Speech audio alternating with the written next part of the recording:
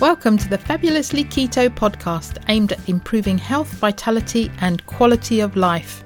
Eating real food in a ketogenic lifestyle. I'm Jackie Fletcher and I'm based in the UK. And I'm Louise Reynolds, an Aussie currently based in Bangkok, Thailand. Each week we will be bringing you guests who share their stories and discuss a range of topics which we hope will improve your health and well-being. Many of the guests, like us, came to keto for weight loss and have stayed for their well-being, numerous health benefits, and because they are living their best lives. We hope you'll be inspired to incorporate these ideas into your own health journey so that you can feel better than you ever have before. Thinking about starting keto? Take a listen to episode number 2, What is Keto and How to Start.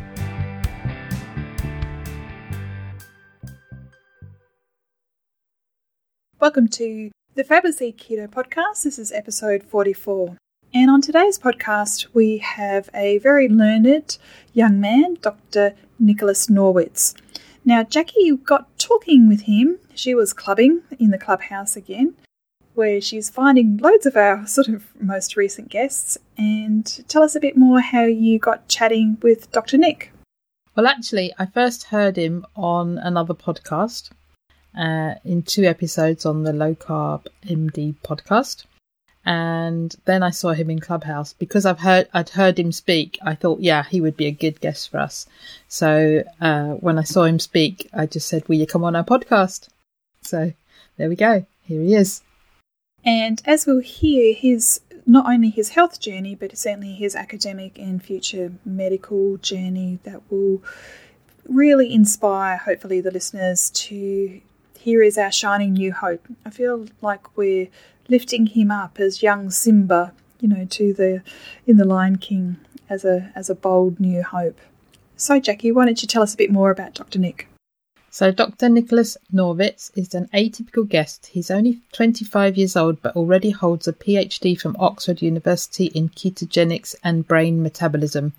Works as a keto coach and a metabolic health practitioner. Conducts clinical research, writes papers and lectures on the international stage, and is now pursuing his MD at Harvard Medical School. But Nick's academic credentials are only a small part of what makes him interesting.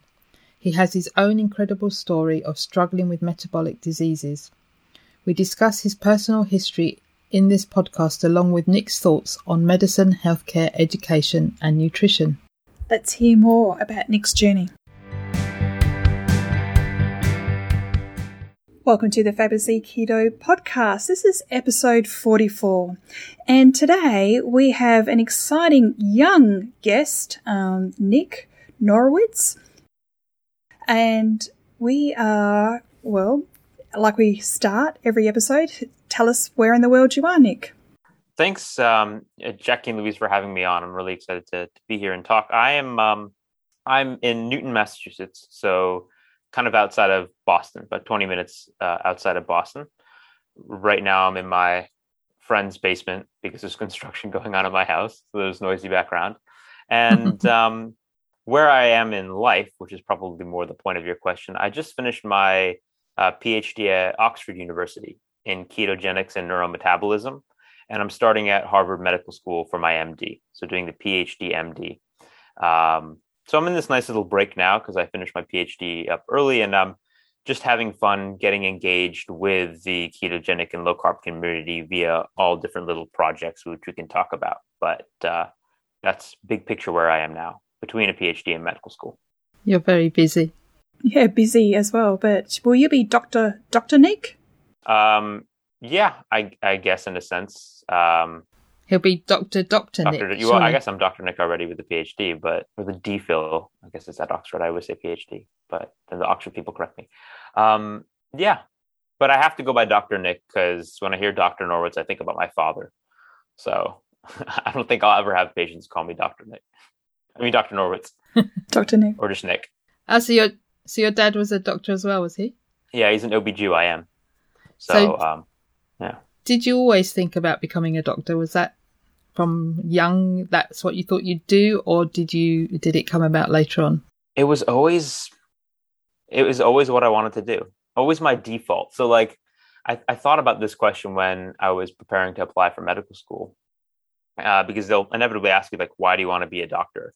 Or like, what made you want to be a doctor? And for me, it sounds kind of boring to say my parents are doctors. Like, it made sense. I didn't have a transformative moment, although I did actually after getting into medical school. We can talk about that. But it was for me like a scientific approach. Like, it was my null hypothesis, its default. And then I just started engaging in activities to see like, does this fit me? Do I like it? And everything I did, from doing the research to engaging with patients, because I do work as a metabolic health practitioner, to, I mean, just everything, made me realize like, this is absolutely what I want to do, but also evolve my model in terms of like, how exactly do I want to be a doctor? Because now I realize I don't want to just be in the standard medical system where you're forced to see patients in like 15-minute blocks and just rail through people. So I have a little bit of a different perspective now, given what I've been through on the, what's great about conventional medicine and what is lacking, and how I can kind of help evolve the system and find my own niche therein. So Jackie asked you about how and why you became a doctor, but in actual fact, you are a doctor. So was this in terms of the question that Jackie was asking, how you came into medicine? Did you really always want to do medicine? Because really your academic career is now moving into medicine. So you're moving from an academic career into practice. Right. But that's true. But I can detail the timeline. I actually got into medical school. I applied to medical school straight out of undergrad. And it just so happened that when I got into Harvard Med, I also got a scholarship to go to Oxford. And so I had the money. So I asked them if I could defer 3 years. So I was accepted a while back. And so I was doing my PhD over at Oxford, knowing that I'd go clinical. But when I was applying, I thought, I could just go in. If I don't get money to do a PhD, I'll just go do an MD. And I can always do research on the side because I do have that intellectual side of me. But it turned out that I got funding. So then I ended up just doing that first by happenstance, being a little bit of an opportunist. Right. That's absolutely, what a wonderful opportunity to live and study in the UK. It was great. Yeah, for those years. So absolutely. Having your study abroad experience, extended study abroad experience. Oxford's just the best. It's an academic theme park. And the graduate community is so international. Like, the people you meet are just wonderful. I made so many good friends, and just a lot of fun. So before we get more into your journey as being a doctor, perhaps we could go back and you could tell us a little bit how you came into your ketogenic way of eating, and who was the one, well, we say it could be a person, it could be a thing, it could be a podcast, it could be a book. Who was the one that got you to, really look into this and change your way of life? Yeah. That's a long history. I'm going to give an abbreviated version because I can point people to resources where my story is linked. But briefly-ish, because I know I'll never be brief on this. I was ostensibly a very healthy young person up until like age 18. So during my entire youth, like, I was athletic. I ate according to the dietary guidelines, like lots of healthy whole grains and fruits and relatively low fat diet, although I did indulge. Like, I just had high energy needs, but I was skinny. I was lean. I played soccer, basketball, did martial arts, and ran. And so up until age 17, I had no problems. Didn't go to the doctor for anything other than like a flu shot, or if I had a sniffly nose. But about a year after I got into running, distance running, I started developing fractures. And they weren't really typical. So it wasn't something congenital in me, because my first year of running, I ran 3,000 miles that year. I was running 100-mile weeks, no problems whatsoever. But hand in hand with my, increased energy expenditure, I was increasing energy intake, to fuel. So my fuel was things like, tropical fruits, Cliff bars. I got back from a run. I'd basically drink half a jar of Nutella or a whole jar. Like, I ate a lot. And what I realize now weren't the greatest foods, although they're marketed as healthy, like nutritionally complete Cliff bar. Look at all the vitamins, like eating this mountain of fruit, etc. That said, after about a year of running, I got this stress fracture in my right tibia, which isn't that atypical. This was me training for, I was the youngest qualifier for the 2014 Boston Marathon. And I talked more about that in another podcast I just did. I think it was Boundless Body. So that's actually a really interesting story, but I won't delve into it here. I fractured my tibia training for this race about a few weeks out from the start of the race, and I was bummed. So I ended up doing that race in a little bit of an unconventional manner, but thereafter I wanted to get back into running. So, you're supposed to let your bone heal up and then you get back. And I tried that, but the bone wasn't healing. And then I couldn't get back into it. And eventually when I did, it was like I would get more fractures, but at lower thresholds. So before I could run 100-mile week, and that was fine. Then I couldn't run 40-mile weeks. Then I couldn't run 20-mile weeks. And then I got to the point where even during a single 5K run, this was a couple years after I started developing fractures, I just shattered this bone in my foot, a blockish bone in the middle of the foot that you're really not supposed to be able to break, at least according to the orthopedist who saw me, because what he said was, I've been doing this for 40 years. I've never seen someone break a bone like this. At that point, I asked, can I please get a DEXA scan, a bone density scan? Because I had been begging for that for multiple years, but nobody would give it to me because they said, you're a young, healthy guy, normal BMI, normal testosterone, like weight-bearing activities, no family history of osteoporosis. You wouldn't, there's no way you have low bone density. But at that point, we did get a DEXA scan, and it revealed I did have osteoporosis, like full-blown negative 3.3 T&Z scores in my spine. And, scans revealed I had fractures in my tibia and my femur and my hip, little ones in my spine too. It was quite extreme. And there was really no answer forthcoming, no serious answer. So that was really hard for me as someone who identified as an athlete to give that up, because effectively I did have to give up running at that point. But I came to terms with it. I thought it was a one-off until a few years later, still eating the way I ate, I started to develop gut issues. This is at the end of college. I went to Dartmouth College, and I remember, when the ulcerative colitis started to set in late junior year and into my senior year. And that, if I thought the osteoporosis was bad, the colitis was worse, because as anybody who with an inflammatory bowel disease knows, it makes food and social life a real struggle, if not a terror. Like, you're afraid of having a flare in any social situations, at least to some degree, at least to me, and like of agoraphobia. And the food that I used to love, because I was always a foodie, I loved to cook. Even in high school, I cooked dinner for my family.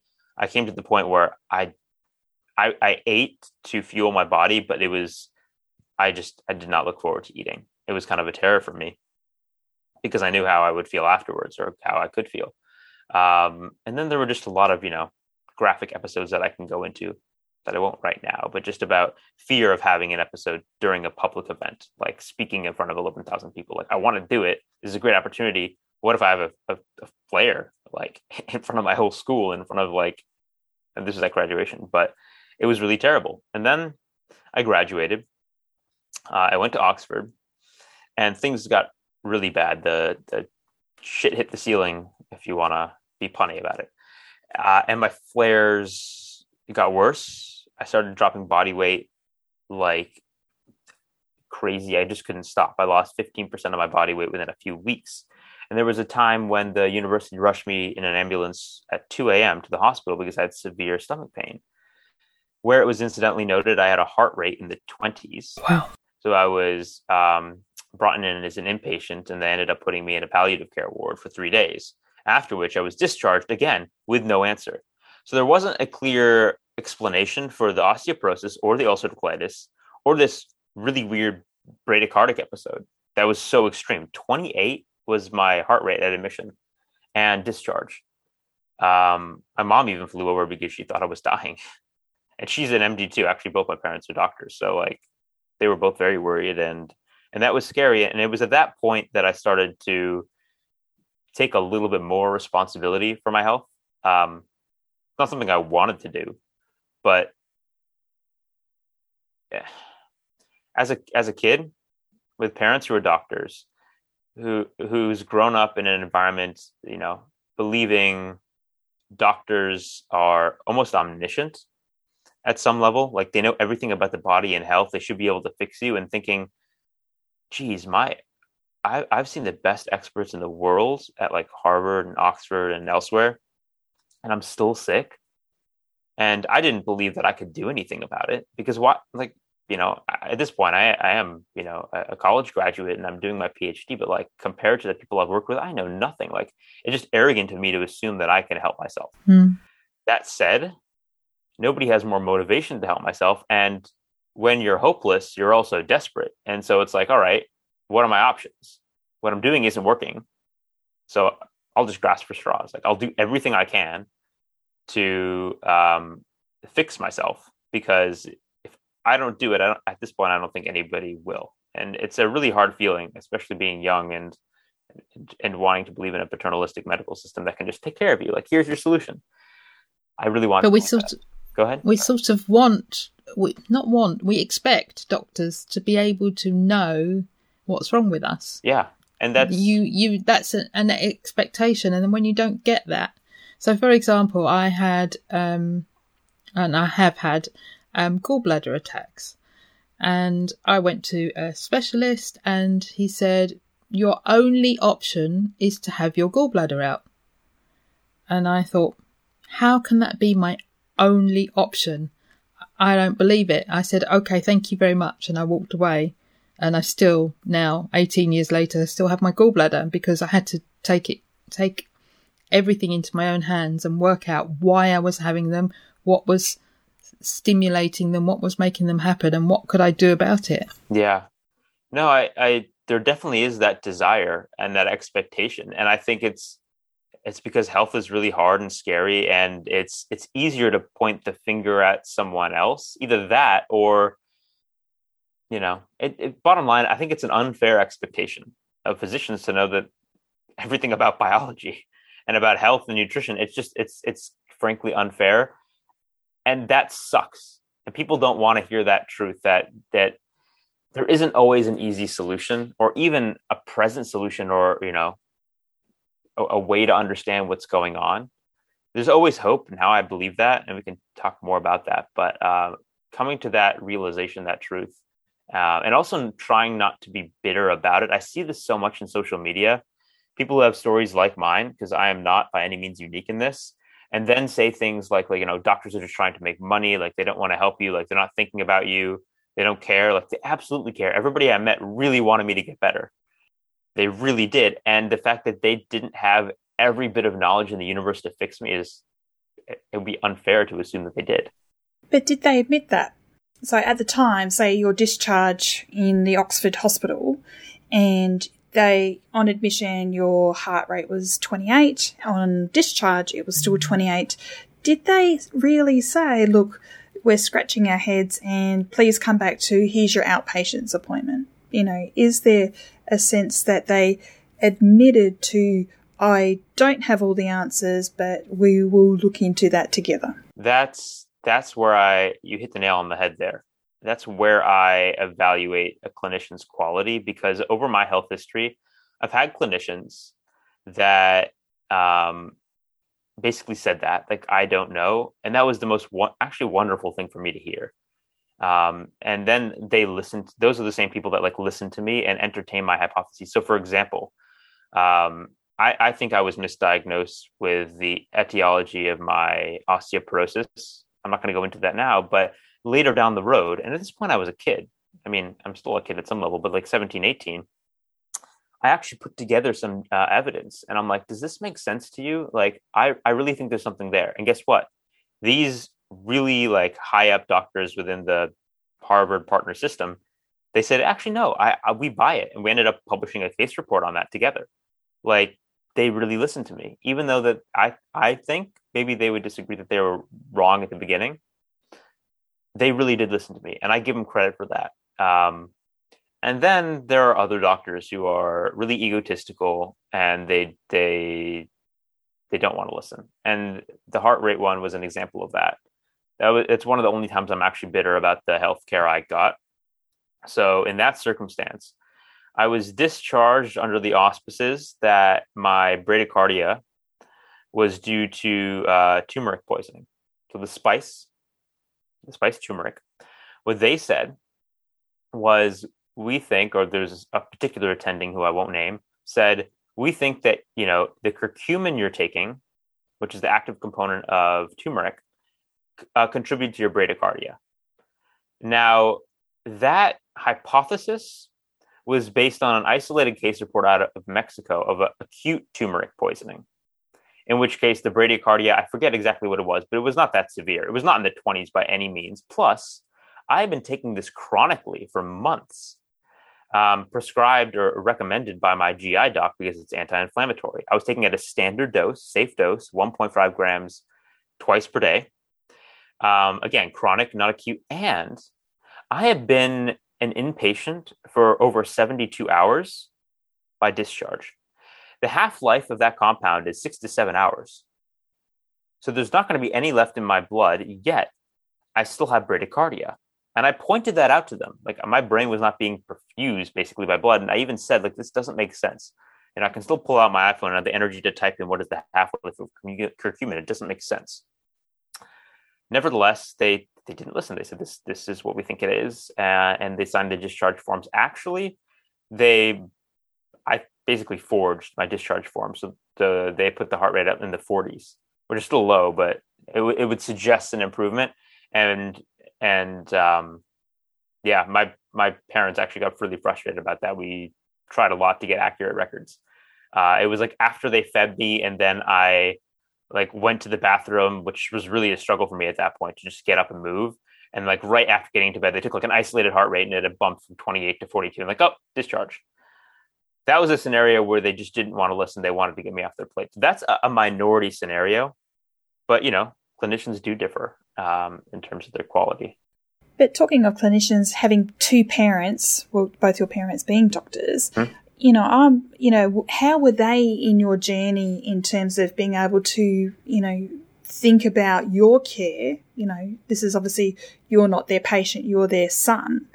So how was it I can imagine for them, you're going through these particular episodes of the osteoporosis, the ulcerative colitis, obviously, in a foreign country.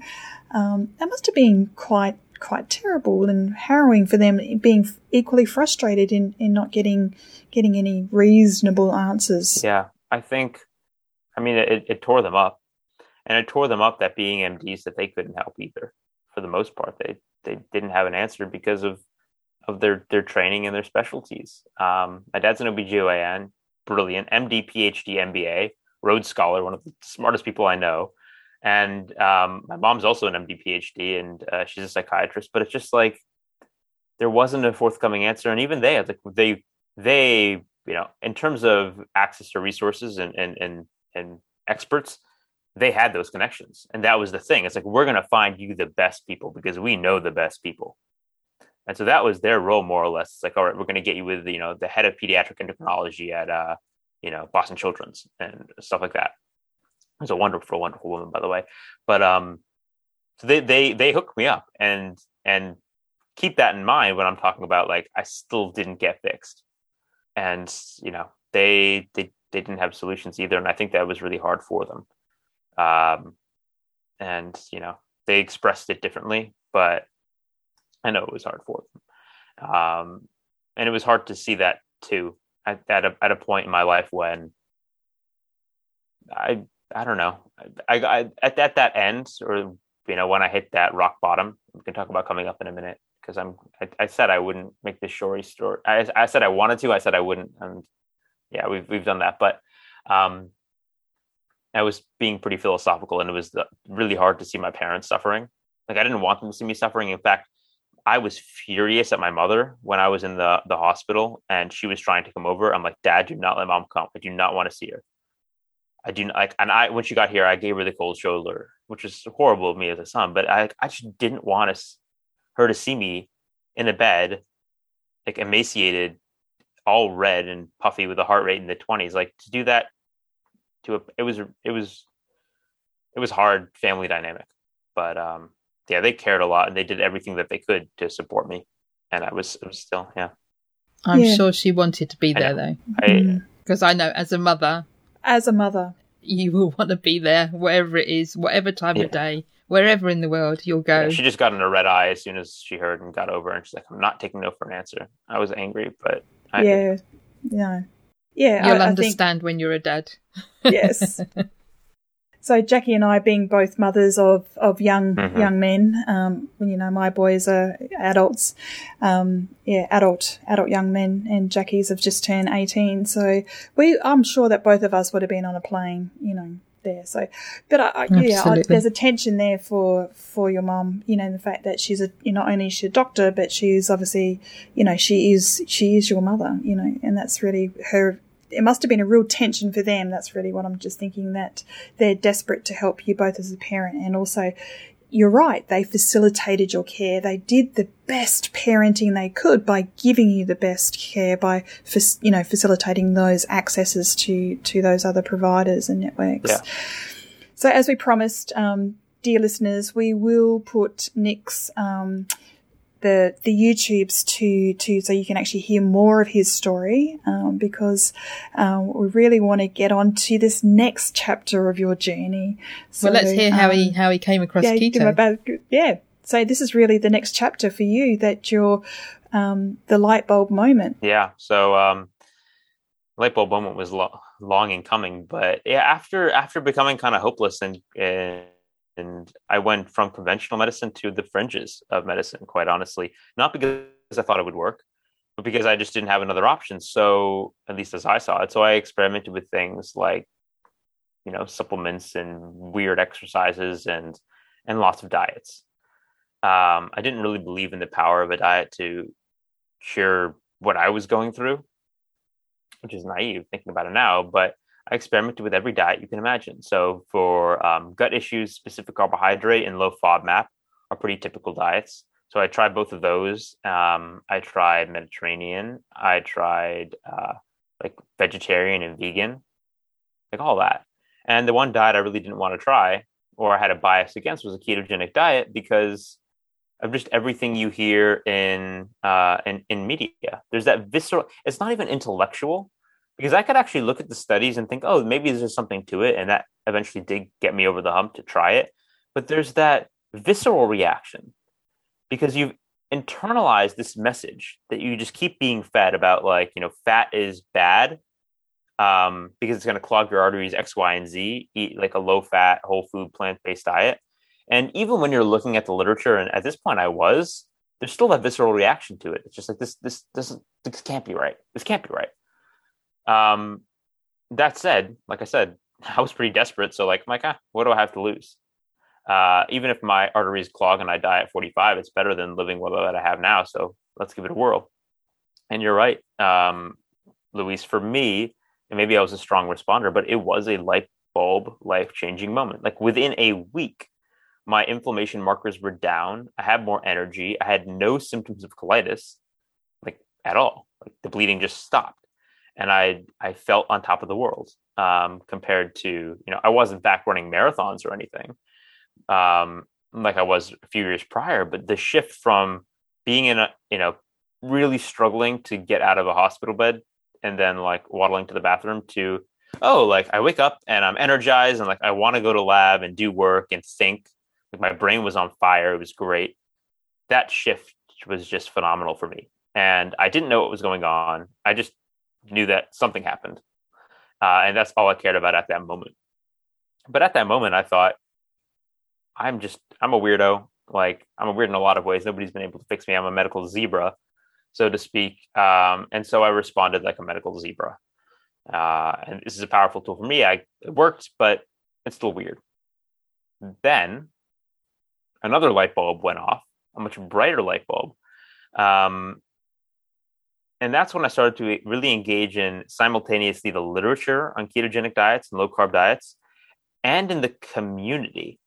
And I sound like a broken record saying this, because basically on every podcast I say this, but the most unique thing about my story and my journey or the most remarkable thing I should say about my story and my journey, is that it's not unique by any means. I manifested metabolic disease in a weird way, ulcerative colitis and osteoporosis, at a young age. But that was just because of my personal dispositions. But I see now everybody manifesting metabolic disease, in a slightly different way, and then going through this story of struggling within conventional medicine, really becoming hopeless, and then finding something else that works. And often that is low carb ketogenic diets. I'm not saying that's for everyone, but based on the literature, we can talk about that a little bit. It's probably a very good option to try for a lot of people. And so then they try that, and I try it, and it helps them. And then they realize, like me, oh, wow, there's a ton of other people having the same experience. So why the heck did they suffer for so many years and have to become sick and hopeless before this is provided as an option? And that's all I want, is that, I could have gone to a doctor years before as a kid and said, oh, there's this ketogenic diet thing. We think maybe for these reasons it could be an option. Are you interested? Just lay it out there.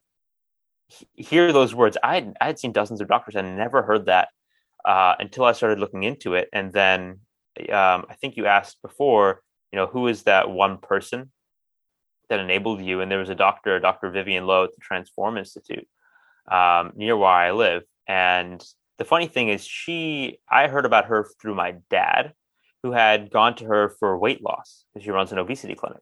And at this point, the last thing I needed was weight loss. But he said, she's an integrated thinker. And although your case isn't typical for her clinic, like, you just might have a good time talking to her. I think you guys think alike. So I came to her and I brought some ideas, and she agreed that a ketogenic diet might be an option to try. And it was having that figure, that role model or leader in a sense, because I still feel like a young person who's uninitiated in terms of medicine. I feel like I need a clinician's permission. I don't actually believe people should. But I'll just tell you how I felt at that point. I felt like I needed someone to sign off. And she said, give it a whirl. And then I went whole hog. So that's how I got into it. And yeah, and now I could not be, I'm grateful for it. Let me put it that way, like, for everything I went through, because adversity tends to have a second chapter, which is growth and a redefined purpose. And, if I had just gone to medicine, never struggled with this, I would have probably perpetuated the system as it is. And there would have been a lot of suffering that I can't see. Now I feel very sympathetic and empathetic to patients going through these metabolic diseases that, quite frankly, we are not addressing. You don't have to believe that I'm right about keto or low carb, but you better believe that what we're doing is not helping diabetes or Alzheimer's or obesity, because that is abundantly clear. So we have to think about things differently. We need to think about things differently to fix these. And now I kind of have a sense of how to think about it differently based on my experience and what I've read, what I've published, and who I've engaged with. So going back to your Mediterranean, vegan, vegetarian, had you dabbled in the literature making those sorts of decisions when you sort of moved through those particular ways of eating? Yeah, I mean, to the extent that I could. And when I say that, I mean, at this point, I'm still struggling with like poor brain perfusion, trying to do a PhD while doing other stuff. So like, time was relatively limited. I didn't, before I started each of these diets, become an expert in any of them by any means. I read some of the literature for a lot of the plant-based stuff, say it was like the epidemiology or even just like blogs and stuff, and try to piece it together. So I had a good understanding. And with every single diet, I tried to make, this steel man approach for it, so to speak. Like I said, all right, if I'm going to do this, I'm going to, commit to it for at least 3 weeks. And if there's a problem, I'm not going to say it's the diet. I'm going to say, maybe it's how I'm doing the diet, because you can do any diet, good or bad. You can have a vegan diet that is based on purely Oreos. You can have a ketogenic diet that's based on Cheese Whiz and store-bought mayo. You can do any diet poorly. And I was very aware of that. And so I really tried with each one. It just so happens that the ketogenic, and I don't think it's just so happens, I don't think it was a coincidence, but a ketogenic diet really worked for me. And I've troubleshot it ever since, because little things crop up in here and there, but it's usually not the diet itself, at least with respect to keto, but something else, something that you just need to optimize for yourself, or just some little quirk. Yeah, we all have to make it our own. We do. And it changes and evolves. I mean, I was just thinking, given that you're a scientist, a research scientist, I could imagine that you had your lab book open and you would have been detailing the methods and the instruments and you know, those sorts of things. I that's how I sort of envisaged you. Oh yeah, no, I go to the lab and like draw bloods. My thumb looked like Swiss cheese because I was poking for glucose and ketones all the time. At that point, I didn't have a continuous glucose monitor. Like macros, and not only macros, but like micros down to the 0.1 gram. Like I was intense about it because I needed all the data on myself and to integrate it with what I knew. So yeah, no, I was very fastidious. But you were doing the research as well, so at Oxford, which was on what? Which was on what? Neurodegenerative disease. Here's the irony. The irony is that I went to Oxford before I had my bradycardic episode. I had already applied, knowing that I would be in the lab of Professor Kieran Clark, who developed the delta G exogenous ketone ester. And I had contacted her because I had read about it with respect to exercise physiology as a sports supplement. And I was a very sporty person, so that intrigued me. And I loved the paper that Cox et al. Wrote in Cell. So I went there and we were looking at using it in Parkinson's disease, which is what part of my thesis was on. So I already knew a little bit about it. And despite that, we were looking at a ketone supplement, but even despite that, I was thinking about it as this is so niche. Like, okay, we have this cool supplement and maybe you can do something in this single disease, Parkinson's disease. I didn't even think about connecting it to what I was going through, which is really funny if you think about it. Maybe I'm just really stupid, but I didn't think about connecting it. So when I came to a ketogenic diet, it was via a parallel path. I understood some of the physiology and the metabolism behind it, but it was the life experience. It wasn't actually the research. I would say it was 90% the life experience. And I still had that bias. Remember how I said I read the literature, like I had read the literature on keto, and there was still that, internalized visceral reaction to the concept of a high fat diet, at least for me. And even, the patients that we were going to run in the clinical trials, we weren't putting them on that diet because, quote, and at this point, I actually believe that it's like, oh, it's hard to sustain or it has negative outcomes. So we want this supplement so you can, get keto without actually having to go keto, which I don't really believe anymore. But so that's why I went what I was studying at Oxford, ironically. Yeah, I thought maybe you'd gone into that because of your experience, but it sort of ran a parallel path. Yeah, I mean, I evolved what my thesis ended up looking like based on that. But yeah, that's something one would assume. Oh, he did a PhD in ketogenics, like he must have done that after he went keto. I was like, no, actually, I had just started that, and it was completely parallel. So that was just a life coincidence.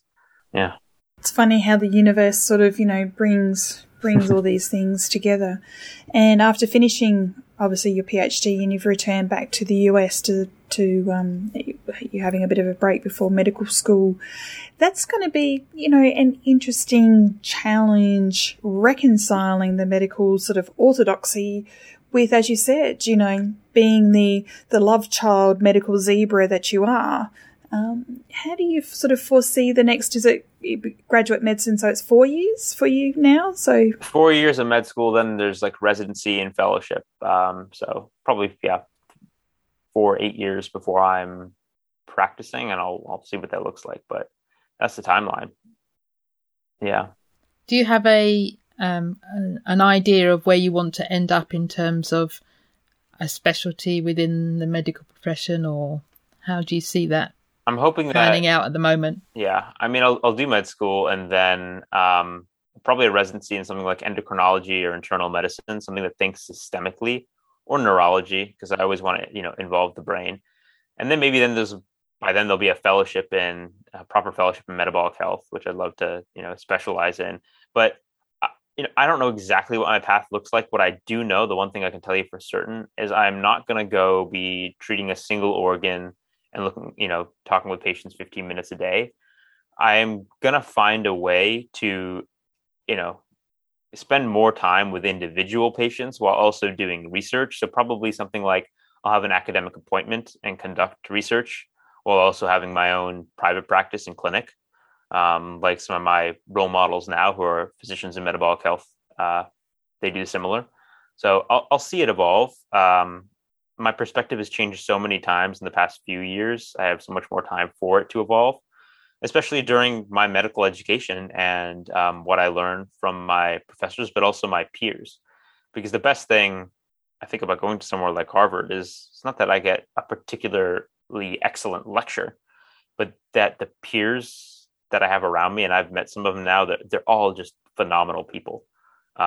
Everybody I've met just it is so interesting and comes at something from like it's such a diverse group, and I'm not talking about race, but like life experiences and perspective.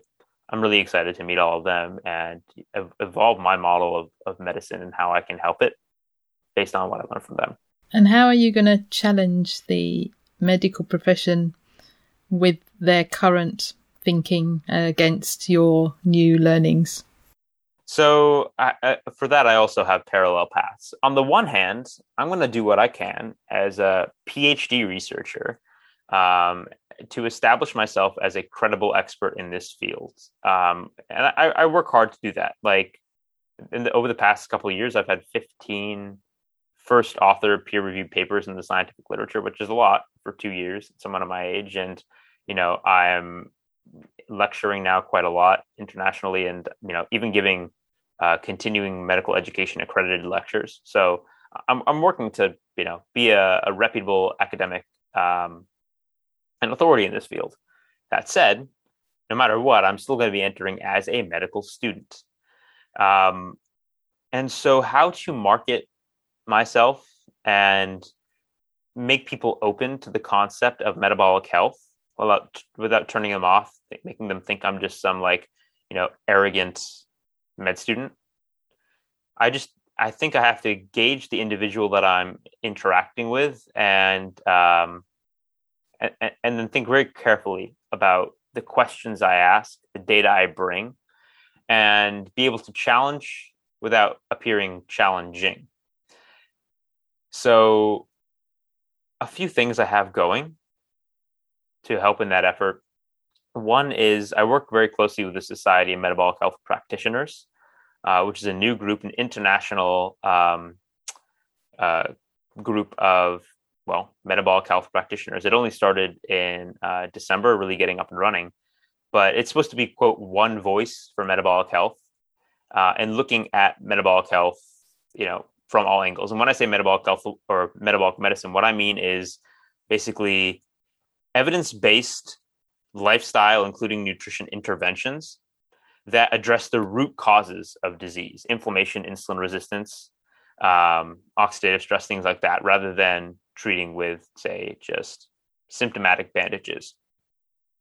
And so I'm doing a spinoff of that group at Harvard, or I'm trying to. I want to do a Society of Metabolic Health students where I bring in really reputable people and I act as a liaison to have people like we had Dr. Mariella Gallant actually come speak. She did her training at Harvard and Columbia, and now she runs a low carb clinic for diabetes over in Tel Aviv, Israel. Or we have Dr. Brian Lenskis, who runs a low carb clinic, come with a patient. Or, this weekend we actually have Dave Feldman coming and talking about his, lipid energy model and lean mass hyperresponders study. So, acting as a liaison to bring really reputable people on is one thing I could do. And then I have to applaud Harvard for the way they have their medical system structured, which is actually also going to be helpful for me, which is, it's a flipped classroom. So we get our lectures ahead of time. We watch them on our own time. And then we have what's called case-based collaborative learning, where I get to sit with 3 of my peers, 3 med students, and we look over an actual case. And so you can imagine this kind of scenario where I could be like, all right, here's the case. What about this is an alternative explanation, or this is an alternative possibility? And just bring those questions so that, by posing those questions, I think it opens my peers up to it. And my impression is that, incoming medical students, like all doctors, they really want to help, but they can perceive that what we're doing probably isn't working. Like I can make that really obvious to them. They haven't been, quote, brainwashed, so to speak. And I'll just approach them as a peer, not as, in some circumstances where appropriate, I will act as an authority, but, as someone saying, like, here's my perspective as your fellow. Here's my lived experience. Here are some patients that I've worked with as a metabolic health practitioner. Here's some data, hard data. What if we thought about it this way? What would be the implications? And so more posing the questions, bringing the data than being super evangelical about it, even though there is that. I know everybody has that impulse, and sometimes I give into it too, where you're like, this works, just listen to me. I know, here are 50 papers, and you whack people over the head with it. But sometimes it's, you have to resist being or saying what's cathartic to say what's productive. So I'm by no means perfect at that. Maybe I sound wise-ish now, but that's what I aspire to do, and we'll see how it works. I really think that's you've hit the nail on the head. I mean, it's about reading the room, like Nick, you just need to read the room. Yeah. And it's going to be hard. Like, I can foresee that there will be obviously times where they'll be going, oh no, Nick's at it again. But, obviously, your passion and your vision, you should be proud that you have a sense of what your passion and vision is, that true sense of authentic vocation, that you're wanting to make a difference. And you can do that locally, as you said, through the faculty, and, you're bringing in some well-credentialed people like, Dave and Brian. So, and that's really inspiring to get that grassroots, momentum sort of going. So it's not just you, banging the drum, that you're actually getting the choir in to do that as well. So and also, that will be quite interesting. I'll also comment, like, I have allies there, so to speak, like Dr. Christopher Palmer at McLean at Harvard. He gives grand rounds, and he's very pro keto. And Dr. David Ludwig, we're in correspondence. He's huge in this space. So there are actually quite a few people, Elizabeth Thiel also, who are there and will serve hopefully as my allies and are quite open about it. So, it is just to interject the controversy and make people realize that, at least what I thought about things like, a low-fat plant-based diet is objectively a healthier diet, and, high LDL is objectively bad, this, that, and the other, to introduce those questions. And then again, ultimately, the ultimate goal is just have this as an option, so that when my, generation of doctors is practicing, we can go to a patient and saying, look, there is actually this literature I've seen on low-carb ketogenic diets. I think this might be an option for you, even if you're not an expert or a doctor isn't an expert. It's like, I might not know much about this, but I want to refer you to a colleague, could be me, who actually does know a lot about this. Why don't you listen to them, hear what they have to say, and let's just explore this, just because what we're doing right now for you might not be working. And we can admit that. So let's try some alternatives. And maybe it won't work. It's possible. Doesn't mean it's for everybody. But I want it on the table, and the fact that it's not now is a travesty. Absolutely. But I think you're going to have a huge impact, even if it's in your cohort of people that you're training with, so that even if they start to question, doesn't matter whether they believe it or not, but if they have that little niggly question in the back of their head saying, could this be so, they might start to look at it. And I think it's your generation and the one behind you that's going to start making some huge changes in the world. Yeah. But you're sort of leading the way now. I think we're going to hit an inflection point. It's just sad that so many, like right now it's all bottom up, where people suffer, they get sick, they go to something unconventional, and that population then grows. I think it will hit an inflection point where people actually consider the data seriously. And it's all about titrating the message in. Because if you have someone, like if I brought in this weekend Sean Baker to talk about why you should just eat meat, people are going to be turned off. And I was turned off by that initially too. It's like, this is absurd. Like humans being it's absurd. And then you kind of get into like, actually, like it's at least not as absurd as I thought. But yeah, you do have to titrate the message in. But I can see you, say, 10 years from now at Low Carb Denver, those those particular metabolic conferences, and there you are, you're standing up with, Steve Finney, Jeff Volek, Don D'Agostino, David Ludwig, as you said, that you're presenting sort of, that research as well. So I do think that there's dual roles that, in your clinical practice, of which has been informed by your primary sort of research. So I do see that that's, headlining that. I've been invited to those things already, actually. Unfortunately, so the first one, I'm talking at Low Carb International All Stars, being organized by Paul Mason this summer and in June, to talk about some Alzheimer's research. And then I was going to go speak live in Low Carb USA San Diego, but that's right after we matriculate, so I can't go. But, a lot of the people you just mentioned, I do see myself as, in some sense, a junior, some to learn from, but also, peers. So I'm writing a case report. In fact, Dom D'Agostino emailed me this morning on a case report we're writing. So all those people I'm talking with, I was on the DL until November 2020. So, which is when I got my PhD. And now it's well, at least when we're recording, it's like early April. So things have ramped up really quickly. For me, and it'll be exciting to see where things go in future years. In fact, I was emailing Harvard the other day saying like how strict is like classroom things? Like if I get asked to go to like a lecture and I have to travel for it, like can I go? And they said like you have to get special permissions, but like yes. So I do hopefully see myself actually going. I'm not going to go to Low Carb USA in this summer just because we're just matriculating, but in future, this is the kind of thing that I love to do. I'm going to continue to do it in every capacity that I can. Right now, probably I have to winnow down my projects before med school because I have my feet in way too many, but it's a lot of fun. So in some of those actual projects, those side little projects include other publications as well as a cookbook. Is that right? Yeah.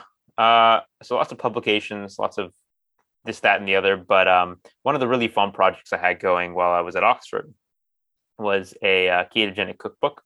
And that was funny how it transpired. I met and made friends with a chef there who ran the nicest restaurant in Oxford, the Quad Restaurant, just in the middle of Oxford, right across from St. Mary's Cathedral. And we started, talking, and I ended up working with him in terms of metabolic health. This is a guy who is, overweight, pre-diabetic, and he ended up just like dropping weight, reversing his pre-diabetes, feeling amazing. And then he became interested in keto. So we had a little, relationship and ended up hosting a ketogenic dining event at the restaurant. We invited 60 people, all keto, and there was not a single scrap of food left. And I know that because I hate wasting. And I said, if there's anything left over, like a piece of duck skin, like they put it in a bag for me and like, I'll take care of it. Like I'll eat it. And at the end of the night, the staff's like, sorry, there's actually no leftovers. Like we can give you the bones from the duck to make into broth, but like, that's it. That's all that's left.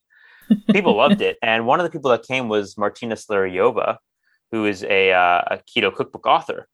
And so we hit it off. And then we started thinking and collaborating. We're like, what if we blend the science with people that are like chefs and expertise in cooking? And so basically that's what we did, where we came up with recipes together. We came up with a list, and then, I proposed some concepts, some foods. She made proper recipes. We iterated. We went back and forth, pulled in other experts. Some of the people that you just mentioned, like are mentioned in the book, have contributed little bits and made it a hybrid that was, a cookbook, but also bringing in the science in really interesting ways through like analogies of like, an evolution of Dave's boat in the bloodstream to explain LDL cholesterol, or little fun facts. So lots of recipes have a fun fact. Like here's a salmon recipe. Here's why salmon are pink and why it matters. Oh, here's why we always use sheep and goat cheese and don't ever use buffalo. Don't ever use cow cheese. We can use buffalo. We do use buffalo. So bringing in the fun facts to engage people. And of course, there's nutritional content, and we even give things like omega-6 to 3 ratio. So it was really fun to put together as a a sciencey keto cookbook, but also the theme we went with was Mediterranean keto. So the title is The New Mediterranean Diet Cookbook. And the subtitle, it says keto friendly. Like, it's actually pretty subtle. And the reason we went with that, or at least the reason I agreed to go with that, is not because I think the Mediterranean diet's the best one in the world.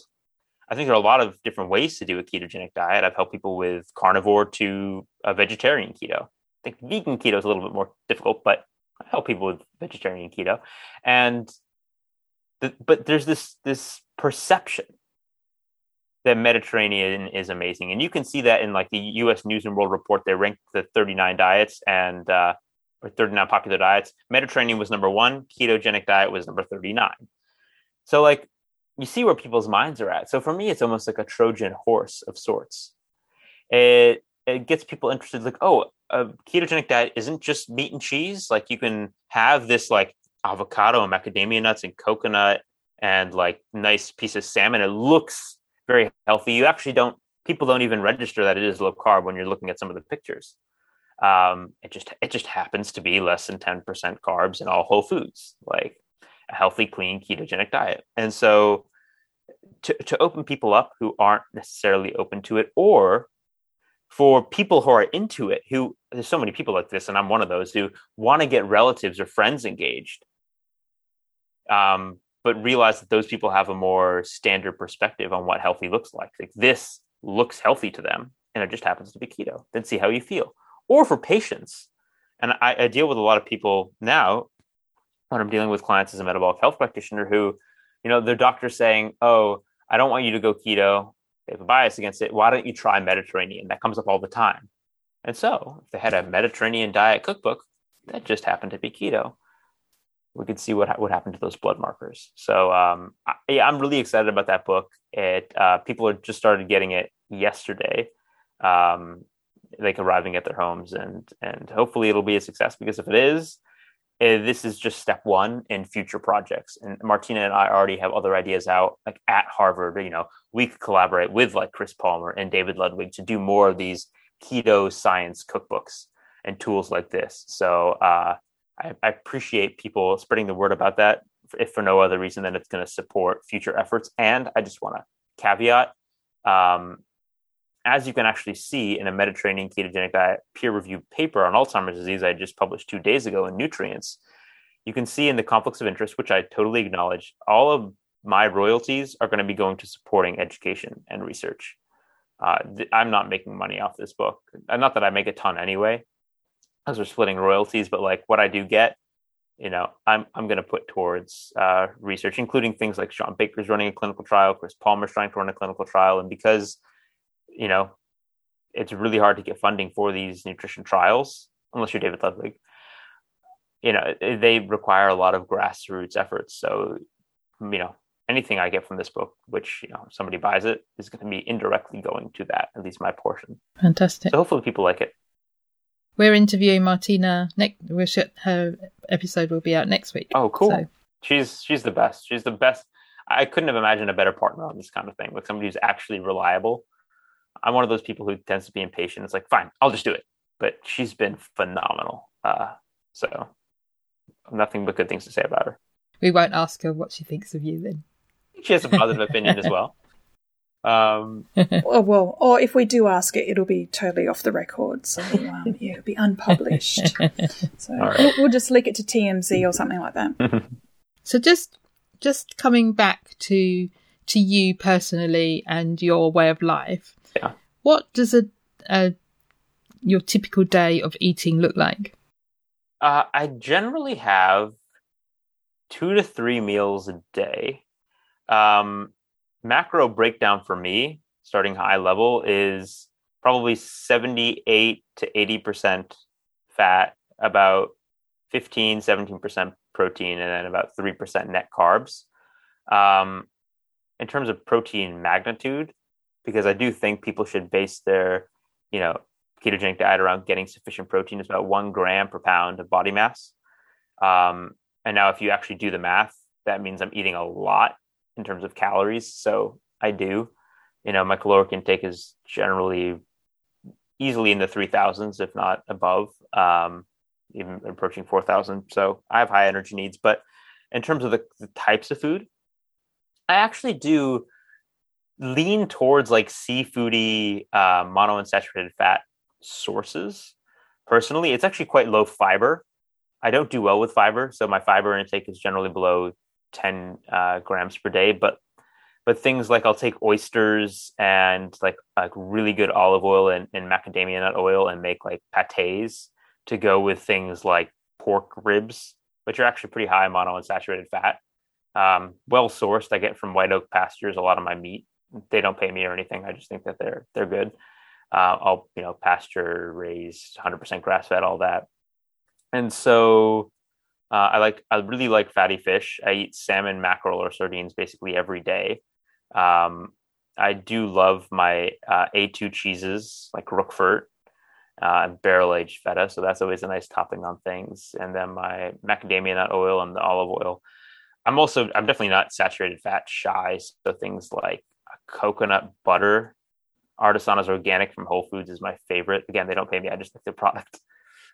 Certain dark chocolates, things like that. So yeah, I mean, what will I probably eat, say, today? I'll probably have for breakfast, an oyster pate with a bunch of scallops and a lot of olive oil, some feta cheese on it, maybe a couple egg yolks as well. For dinner, I'll probably slow roast like some pork ribs, top it with some olive oil and a little Roquefort cheese, and maybe make a mayo. I love to cook, so play with that. Maybe we have a coconut tahini halva in our book that's really nice that I like. So maybe I'll have that as like a quote dessert. And I mean, that's what I eat right now. The thing is, my diet is always evolving. So there have been periods where like I was 5 months strict carnivore and eating a ton of meat, which I like that too. If I want like a burger, I'll have a burger. Or if I want some lamb, I'll have some lamb. So it's always changing, but that's kind of what my diet looks like right now. And the funny thing, I'll just sidebar, one of the things that really drew me to studying ketogenic diet was I'm going to complain about a downside for me. And people are going to hate me for this. But when I started keto, I didn't actually think that I had a very like standard perspective on calories in, calories out. And so I'm like, all right, I'm going to down this fat. And then I'll keep my weight on. Because right now, like, appetite wasn't a variable because I wasn't hungry anyway. So it was just like, what can I get down? And if I can drink oil, then like I should lose weight. And I had no malabsorption. I got those tests, PEG 400, etc. Like I wasn't malabsorbing things, and I couldn't stop from losing weight. I was like, this is so weird. Like, how have I dropped 7 pounds? Yet I stopped cardio because it just was too much of a caloric expenditure, and I'm eating a lot more, and I can like try to pound down, at least for me, and I'm not saying for everybody, but like 5,000 calories a day, 6,000 calories a day for like multiple weeks in succession, and I don't gain weight. Like, this is annoying. At least for me at that point, it was annoying. I've since figured out how to recover some weight. So now I'm at a place where I'm quite happy, but that was one of the weird things. Like, what's going on? I guess metabolism is a little bit more complicated than we're led to believe. So that's as a sidebar, but I love it. I feel great every day. Did you just say that you were drinking 5,000 calories and still losing weight? Yeah. And not exercising. I cut out cardio. I was doing a lot of resistance training. This was at the very beginning, and it definitely wasn't water weight because of the magnitude and the duration over which I lost it. And it was almost more that I didn't gain weight. Let's put it that way. I lost weight at the beginning, probably like 10 pounds over several weeks. But the fact that it was such a struggle for me to gain weight would be a more appropriate way to phrase it. Yeah. Because there was a goal for me at one point. It's like, oh, I want to put on more muscle mass. And I eating enough calories was not sufficient for me to gain weight. It just wasn't. And everybody's distinct with respect to this. I mean, there's research on it. There was like a science paper, even in the 90s, showing that if you took people and like overfed them by 1,000 calories a day, that changes in just one variable, non-exercise activity thermogenesis, upregulation or not, accounted for a 10-fold difference in fat gain. So I'm unique, perhaps. I'm not saying that anybody that goes keto can just guzzle oil. I'm not saying that. What I am saying is that the picture is a lot more complicated than, calories in, calories out. Or another way to think about it, and I'm stealing this from Gary Taubes, is if you take this equation, delta E, change in energy, equals energy in, energy out, then the misconception is that energy in and energy out are the variables that we can control, the independent variables. It's actually the delta E. Our body's hormones are going to set how we store energy, whether we store it, and where we store it, more importantly. And this could be a whole nother topic. Right. Yeah. So, but just for the purposes of the listener, just remind them that you are how old? 25. I'm a 25-year-old young male. I'm not that big. I'm 5'6" 3/4", and right now weigh like 125, 130 pounds. So I mean that's a lot. I'm not like a 6'5". I'm not like Sean Baker, who if he was eating 3,500 calories, like sure, fine. Yeah, I'm not. And you're not an over 50s woman, menopausal too, Agree. which I hate you. I hate you right now. I'm not. I'm not. I think, prescribing this by any means. I'm just saying it's weird. The fact that it can even happen is weird. It makes us, at least made me think. I mean, we know calories in, calories out just doesn't. It does work to a. It works to for a point. short if you period of time, but you can't sustain it. We know that. We know that we have to eat enough food to fuel our body and for it to be able to create all the protein blocks that it needs and everything that it needs. And that's where I think the current diet industry falls down, is that it doesn't take that into account. So we know that, but we also have to bear in mind that you're young and you probably haven't had 30 years of bad metabolic disease. You probably had it when you were younger and now you're dealing with it, but you probably hadn't broken your system as much as, say, I have or Louise may have done. I know. I think Louise's system is better than mine. I know in particular, but if I can just give a neuroscientist perspective on this, just as there's so many things wrong with calories in, calories out, but just two recent pieces of data from like the last year even, that, so just for example, insulin resistance specifically in the brain, in the hypothalamus, influences where you store body fat. So there's a study showing that, if people had insulin resistance in their hypothalamus, it predicted weight regain after a lifestyle intervention. This wasn't per se keto. It was just a lifestyle intervention. It predicted weight regain at like 24 months and 9 years. So people that had insulin resistance in the hypothalamus regained weight. But the really interesting thing about this study was how they did. So even when you controlled for body mass index, they preferentially gained weight as unhealthy visceral fat, which is the visceral, like the fat sitting in your abdominal cavity. And the reason this is really, really important is because if you just look at the scale and say you just gain some weight, people don't think about, is that muscle? Is that fat? But also, importantly, is that a healthy type of fat? If you just gain subcutaneous fat, it's actually not unhealthy. There are metabolically healthy obese people. You can recapitulate this phenotype in mice by overexpressing GLUT4. Where you store is important for the long term, because what then will happen is the visceral fat will inhibit muscle growth. You'll be inflamed, and that'll just perpetuate this cycle. And so it's misleading to look at a short-term study where it's like, I can restrict calories for a couple of weeks and lose weight. In that circumstance, calories in, calories out works to a T. But how does it work over the long term? Actually, very poorly, because of how we partition our fuel. Even if we could measure calories in and calories out, and we really can't. That's another topic. But then just another example of brain physiology is David Ludwig just came out with a paper in the Journal of Clinical Nutrition, and it was following on, I think it was a 20-week study. But following on previous literature, he published showing that there's a metabolic advantage to low carb, calories control, but this was a brain scan study. And what they did is they had taken people that had lost weight on a calorie restricted diet and then randomized them to be on equal calorie, equal protein diets that just differed in whether calories were coming from, say, 60% carbs or 60% fat. And what they found was that if you were on a higher carb diet, there was a 43 to 51% increase in blood flow to the brain's reward center, the nucleus accumbens, which is consistent with a whole other body of literature showing that carbohydrates, especially refined carbs, can be addictive, like activate the same centers, cross-sensitize mice to like cocaine and amphetamines.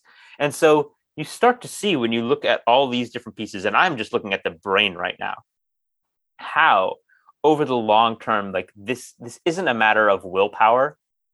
This is a matter of biology and metabolism. And that's what's so frustrating to see.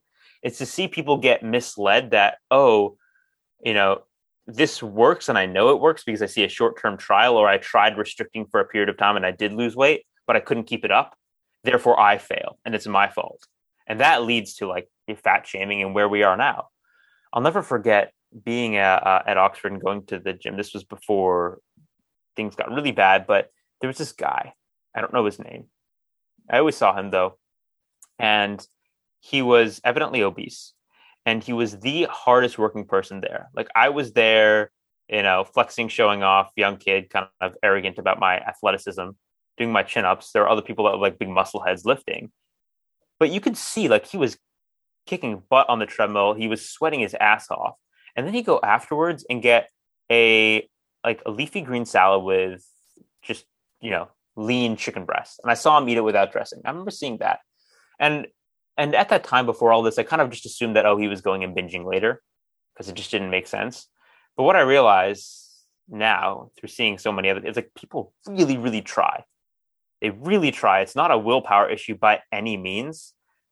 It's the metabolism that's dysfunctional, and you have to correct that first. And I don't know. It's just it's sad. It's just sad, right where we are. And to think, and I know you guys probably feel the same way, that we have this solution. We actually do, and this is where I maybe am getting on my soapbox. Like this, I'm so confident that this is a solution. It's really hard to see people suffer like that and put all their willpower basically in the wrong direction, or at least an orthogonal direction. If I can change that, that'd be huge, even in my sphere. I think we're all trying to change that. Yeah. Us with the podcast and fantastic. You on your journey. Absolutely. Yeah. So before we finish, Nick, can you let the listeners know how they can find you online, contact you, whatever you want them to do, find your book? Thanks. Yeah. Well, quickly, the book can be found on Amazon, the New Mediterranean Diet Cookbook, and you can just put in my name, Norwitz, or newmediketo.com, Barnes & Noble. It's a lot of places. In terms of reaching out to me, probably the best way right now is to find me either on Clubhouse, if you want to hear my voice and talk to me, which is an app that you can get if you have an iOS device. I apologize to Android people. I did not design the platform because I get a lot of hate for that sometimes. Why aren't you using a more open platform? Like, I didn't design it. But and Twitter. Twitter is where I'm most active. So right now my DMs are closed just because otherwise I get hundreds a day. But if you just @ me, if you have a question or you reply to something, I try to be as responsive as I can. I can't promise once med school gets up and rolling, I will be as responsive, but I do make an effort to reply to everything directed at me, which is just an absolute pleasure for me. It's where every spare moment I have where I'm not studying or exercising or eating, it's like, it's such a nice thing to be able to interact with people. I can just keep talking. But after the stat article came out that just came out last week, I ended up getting well over 400 emails that weekend. And I set aside on one day, like 9 hours just to reply to all of them. And it was just a great day to like hear people share their stories, different experiences. And I bank that.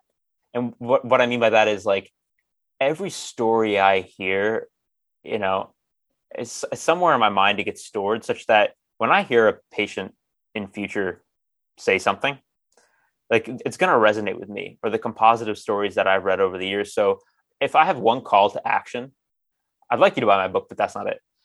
The call to action would be maybe go to see my YouTube video and then comment below with your story.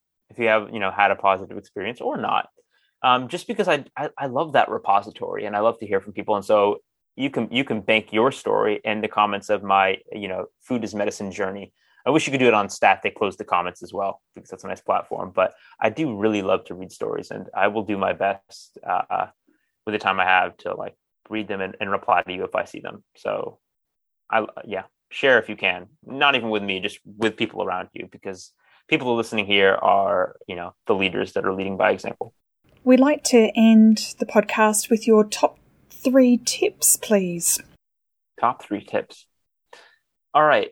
Well, uncharacteristically, I don't think I'm going to make these super nerdy. So if you want to engage me and we can talk about how to do targeted carbs or intermittent fasting, we can do that. But my top tips, my number 1 tip would be to look at nutrition as an opportunity to improve yourself and as a lifelong journey, not as a chore. So don't think like I have to lose 50 pounds and that's my goal and then I'm done and I'm in maintenance mode, but rather just to be observant about how things affect you. And if you can somehow achieve getting to that place where you don't see food as just a gustatory pleasure, but as a gustatory and experimental pleasure, where like you realize everything I'm putting to my body is an opportunity to learn about myself and improve myself by figuring out what works for me. If you can really capture that mindset, you will succeed. Not necessarily on a ketogenic or low carb diet, but you will succeed once you can capture that mindset. When I work with people, when I see that light in their eyes, that they understand that, I know they're going to be successful long term. I know it, and they always are. That's my number 1 tip. Think about that. Yeah, I love that. And my second tip, which goes hand in hand with that, is educate yourself to the best of your capacity. I believe in informed consent, but I believe in like freedom of choice, but I believe in freedom of informed choice. The more you learn, the more you will have the tools to actually be observant and, evolve your perspective and improve yourself. So it's just an example, because I think an example will be helpful here. It's like, I realized that I actually could have dairy, but I just couldn't have cow dairy. And I realized that because I had studied a little bit about, there's this A1 protein in cow's dairy that makes an opioid in the gut. And that's what might be harming me. So I do a little experiment, but I wouldn't have made that observation had I not read something. So spend some time investing in learning about metabolic health from good sources. Things like Diet Doctor has some really good blogs. You could start there. Or if you like my content, you can follow me on Twitter. I put out facts of the day every day to kind of engage people. So learn is the second tip. Third tip is give yourself permission to put your health first. Because if you're trying a low carb or ketogenic diet, there are going to be those scenarios inevitably because of societal bias where you're put in an uncomfortable position of like, my relative wants me to have the rice or the naan or the whatever. And you might have to say no or no to the alcohol. And so you'll be caught in a predicament potentially where you have to decide health or social awkwardness. And I think people just by gut habit go with having the food to appease people around them. But why can't you give yourself permission to put your health first? Because you might have that hard decision to make. And, I know what choice I make now. And sometimes it's awkward. Sometimes if I go out to dinner, like I'll just fast. I'm like, this is what I'm doing. This is my choice. And people can deal with that. So I'm not going to say it's comfortable because it's not always comfortable. But your health matters. Absolutely fabulously so insightful for one so young. Thank you. I really wish you all the best for your graduate studies, and I've just hit the follow button on your Twitter page. Thank you. And so I'll be very excited to be following your tips of the day, and be watching your journey with interest. Thanks so much. Absolutely. Wish you all the best with your studies. Appreciate it. Thank you both for having me. Yeah, go out there and really, really show them the other side. Show them that there are zebras and not just horses. Yeah. Well, there's more zebras than we think. Absolutely. Thanks. Thank you. Thank you. Thank you so much. I'm really excited because we've always said that the way this is going to become mainstream, low carb and keto, even just as an option, is for it to come from the grassroots up and then for the older doctors to die or retire and for the young ones to come in and take over. And it's really heartening to see that even now at 25, Nick is going to be impacting his fellow students, even if it's just getting them to think a little bit differently and to consider, weigh it up. Even if they fall on the side of this isn't for me, at least it's starting to open up conversations and allow those to happen so that we can start to see a change. And then these doctors in turn, as they grow older and start to influence the younger generation, that's when we're going to start to see real movement, I think. It certainly is inspiring for this young man, you know, who is obviously clearly committed to this way of living, and based on his own lived experience is a powerful motivator and driver. And then he's obviously used that in turn to fuel his quest for knowledge. And now that quest for knowledge is moving into, as you said, clinical practice. You're right. I think it's not going to be easy for him, I can tell you that. Medical school curriculums are obviously regulated, you know, they're accredited. So there are obviously standards of care. And as we know, you're in the UK, I've been in Australia.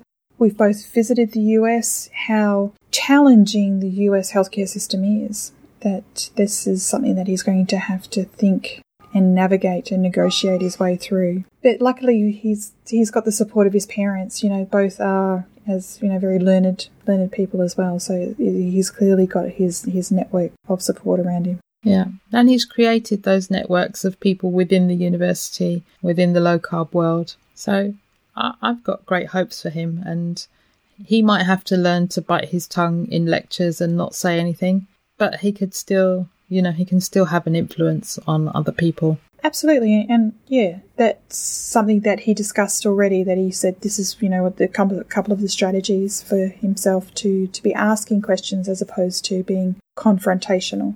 And that's where we know the vested interests of particular individuals. And particularly, you can understand that some of these professors may well have had a 30-year academic career. They're heavily invested in a knowledge that they have been researching and teaching. And, you know, who is this young upstart? What has he got to say?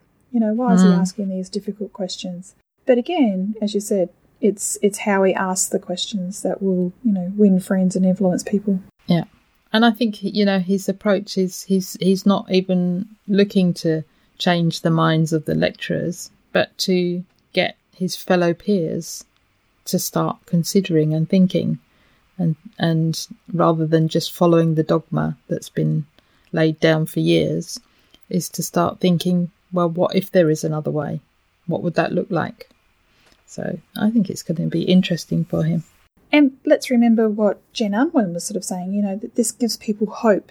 And this is really about there are other options. Let's have a look outside the square. You know, let's inspire people to be hopeful that there are solutions to what has been mainstream standards of care, which have failed. You know, it's been treating the symptoms, as we know. Fabulous. Where can we get the show notes for Dr. Nick's episode? So the show notes will be at www.fabulouslyketo.com/podcast/044. Great. Hey, Jackie. You know, when you were starting out with keto, you probably had loads of questions. Yeah, I do. Don't you wish you just had someone who was able to give you just the simple answers to all those questions about macros, electrolytes, reading nutrition labels and sweeteners? Absolutely, yeah. Well, we want to have an episode where you, dear listener, can AMA, which stands for Ask Me Anything. You'll be able to ask us anything using a Fabulously Keto webpage, where there is a contact form and you could submit your questions, which we will answer on these episodes. The contact page is fabulouslyketo.com/AMA. Whether you're just starting out or experienced in your journey, we will happily answer your questions. You don't have to be new to keto, so if you're further along in your journey and have questions on being stuck on a plateau or a stall, then feel free to submit your questions as well. just head over to www.fabulouslyketo.com/AMA.